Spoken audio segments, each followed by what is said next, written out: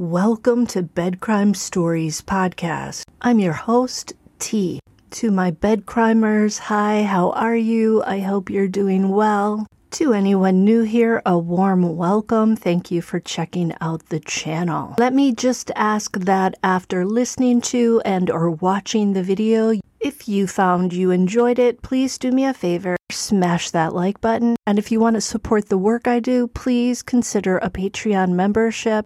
You'll find a link in the description. Now, let's dig in. Today, I want to talk about Bryan Kohberger. Had murder suspect Bryan Kohberger not waived his right to a speedy trial, he would have been in court today to begin that process. Under the Sixth Amendment to the U.S. Constitution, every resident has the right to a fair and speedy trial. In Idaho, criminal defendants must receive their trial within 6 months if they don't waive their right. Kohberger opted to waive his right. This was done to give his attorneys more time to go through the evidence and plan a defense. Currently, no trial date has been set, leaving the families of the 4 slain students in limbo. That would be the families of Ethan Chapin, Xana Kernodle, Madison Mogen, and Kaylee Gonsalves. Even the pretrial hearings, which were supposed to take place on September 22nd, were delayed because of an unspecified illness. Those are now scheduled for October 26, 2023, so the end of this month. Many are saying the trial will likely take place in 2024. Kohberger, you may recall, was indicted by a grand jury in May of 2023 on 4 counts of first-degree murder and 1 count of felony burglary. In case you don't know, a grand jury is a group of between 16 and 23 jurors. Their job is to determine whether or not there is probable cause to believe that the accused person, in this case Kohberger, committed the crime. A grand jury hears evidence and listens to witness testimony before they make their decision, but only the prosecution participates in grand jury proceedings. Defense teams are not allowed to attend. In Kohberger's case, his lawyers are actively trying to get his indictment on the charges thrown out. Their arguments for that will be heard during that October 26th hearing.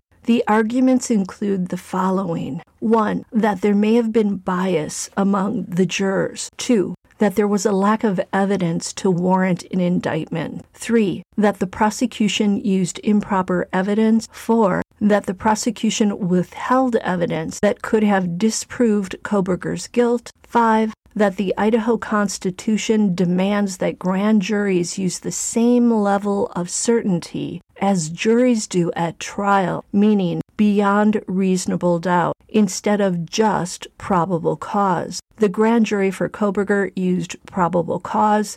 Now, just because the defense claims all of that stuff happened doesn't mean that it really did. Their job is to try and get their client off the charges, and they will try anything and everything to do that. Some people liken it to throwing spaghetti at the wall to see what sticks. We don't know how the prosecution countered these defense charges because their reply is sealed. Here's what we do know about the evidence and Bryan Kohberger's alibi so far. The defense stated that Kohberger, quote, had a habit of going for drives alone and that often he would go for drives at night. I think the same thing could be said about Ted Bundy. I'm kidding, guys. They're saying that Kohberger went on one of these late-night drives on November 12th into November 13th in 2022 when the crime occurred in Moscow, Idaho. Although that's Kohberger's alibi, so far it doesn't appear as if there are any witnesses who can verify exactly where he was between, say, 4 a.m. and 4:25 a.m. when the 4 students lost their lives. So far, this is the only alibi the defense team has shared.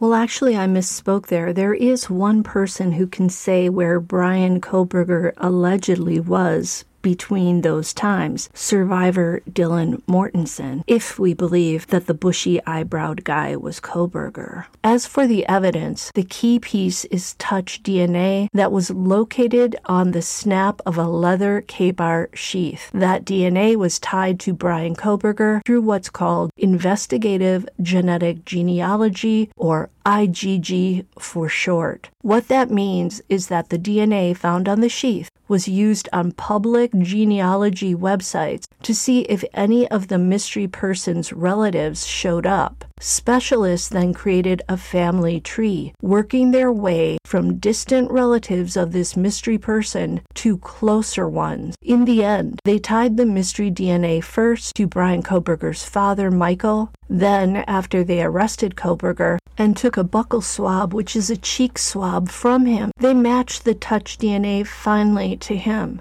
Kohberger's lawyers want all the DNA records released to them. They want to see which genetic genealogy websites the investigators used. One of the reasons for that is that they want to see if anyone's privacy rights were violated. Another reason is to see exactly how that touch DNA was handled. Did anyone breach the chain of custody when transferring it from one lab to another? But according to Jeff Nye, the chief of the Idaho Attorney General's Criminal Law Division, under Idaho discovery rules, the state, meaning the prosecution, isn't required to hand over all the IgG documents.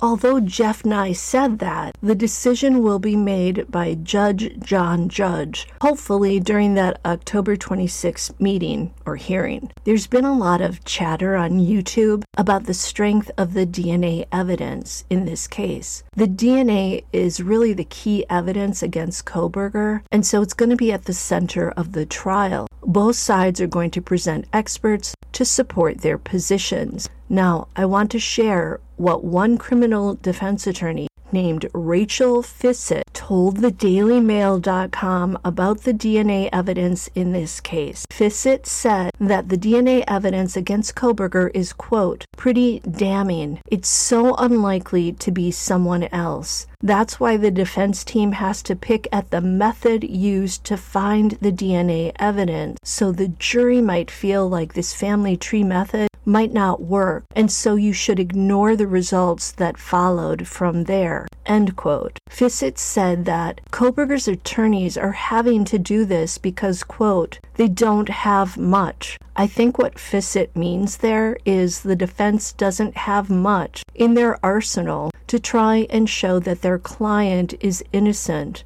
Fissett said that the defense likely saw this questioning of the family tree method as a necessary step because juries tend to find DNA evidence fairly credible and they tend to give it a lot of weight. Kohberger's attorneys called the genetic genealogy used by the prosecutors, quote, a bizarrely complex DNA tree experiment, end quote.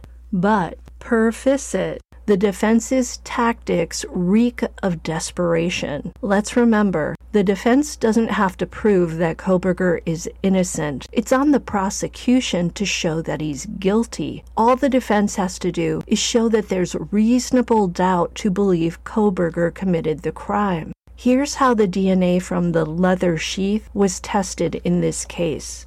First, it was entered into CODIS, a database that has the DNA of previous felony offenders. There were no hits in CODIS, so then investigators hired a private lab to search the DNA against publicly available genealogy databases similar to 23andMe and Ancestry.com. With the info they found, the investigators began building a family tree of hundreds of relatives. It's like that show, So You Want to Know Who You Are? Only Bryan Kohberger got it all for free. Now he knows all of his relatives. This massive exercise is what led the FBI to send a tip to law enforcement in Idaho and Washington to investigate one Bryan Kohberger. Next, law enforcement in Pennsylvania nabbed some trash from Kohberger's parents' home. DNA found on a piece of garbage matched the DNA found at the crime scene to the father of the mystery person. The match indicated that Michael Kohberger was the father of the mystery person whose DNA was found on the sheath. Voila! The DNA was linked to Bryan Kohberger. Here's how the prosecutors described the DNA match. They said, quote, "The profile is at least 5.37 octillion times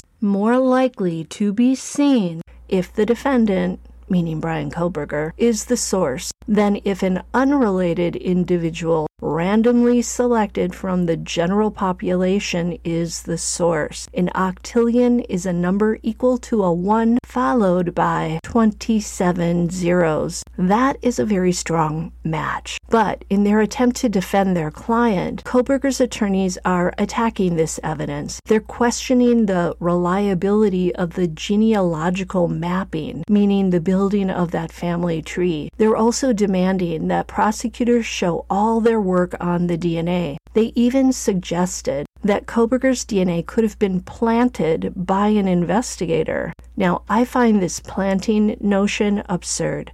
Here's why. Why would Kohberger be standing in his parents' kitchen, separating his garbage from the rest of his family's? Remember, he was found in the family kitchen wearing gloves while separating his trash from the rest of the family's when law enforcement agents broke into the Kohberger home to arrest him. Even Kohberger's sister allegedly felt that her brother's behavior was odd and that he could possibly be the person who committed the crime. The defense also submitted an affidavit by a DNA expert named Dr. Leah Larkin, who explained that at-home genealogy tests, the ones where you spit into the plastic tube, are not as reliable as tests conducted by specialized labs. Larkin said, quote, "A poor quality kit might have too few matches, or it just might have phantom matches that are not real measures of relationship," end quote. But criminal defense attorney Rachel Fissett said that Dr. Larkin's argument is undermined by the fact that prosecutors secured a direct statistical match from the leather sheath to Bryan Kohberger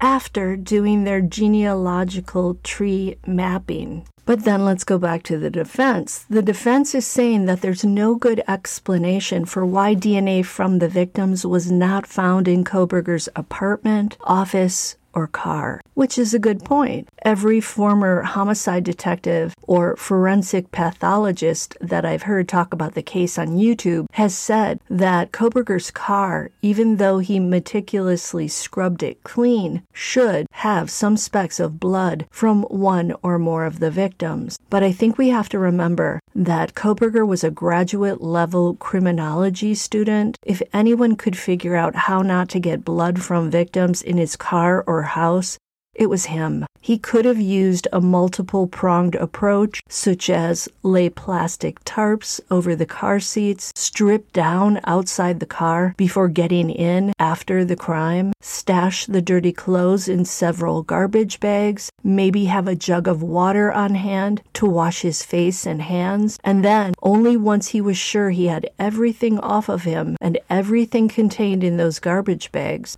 and only then get into the Elantra. There are ways to do this if you're meticulous. Think Dexter. It was around 4:25 a.m. when the perpetrator left the crime scene. Most people were inside sleeping at that hour in the area, so there was little chance of that person being spotted. We know there were still some students running around at like 3:30, maybe even 4 a.m., but if he parked behind the victim's shared house, say one street behind it, and if he maybe left his clothes, change of clothes, jug of water, and the garbage bags perhaps in the tree line behind the crime scene house, he could have pulled off this switcheroo, in my opinion. Here's another idea. Maybe he did have somebody else driving his car. Maybe he didn't even get in his car after the crime. Now, that is pure speculation, and it doesn't really follow Occam's razor, in my opinion. It also wouldn't really get Kohberger off the charges. It would just mean that he and another individual collaborated on the crime. The defense also brought up 3 sources of unidentified male DNA, 2 of which were found inside the crime scene house and 1 outside of it on a glove. It sounds like prosecutors, once they had their very strong DNA match to Kohberger, decided not to go through the whole investigative genetic genealogy testing for those 3 sources of DNA. I'm sure it takes a lot of time and money to subject DNA to all these things. Kohberger's lawyers are arguing that investigators allowed themselves to be penned in by the genealogical results against Kohberger.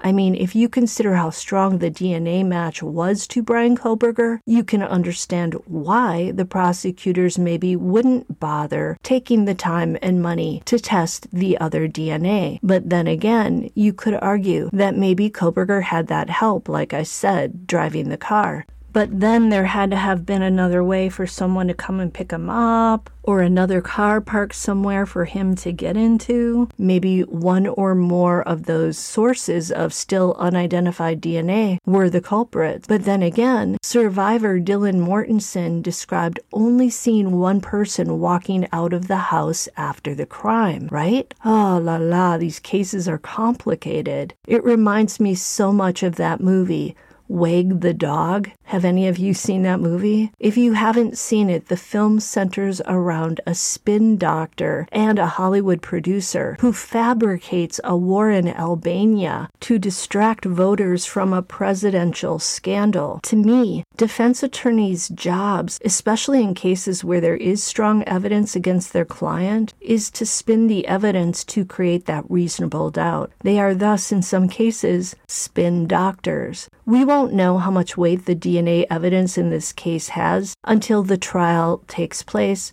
and jurors decide whether or not Kohberger is guilty. I keep thinking that it doesn't matter what any experts say right now. It only matters how the experts come across during the trial to each and every one of the jurors. Those jurors will hold all the keys in the end. Speaking of the end, until the next time on Bed Crime Stories.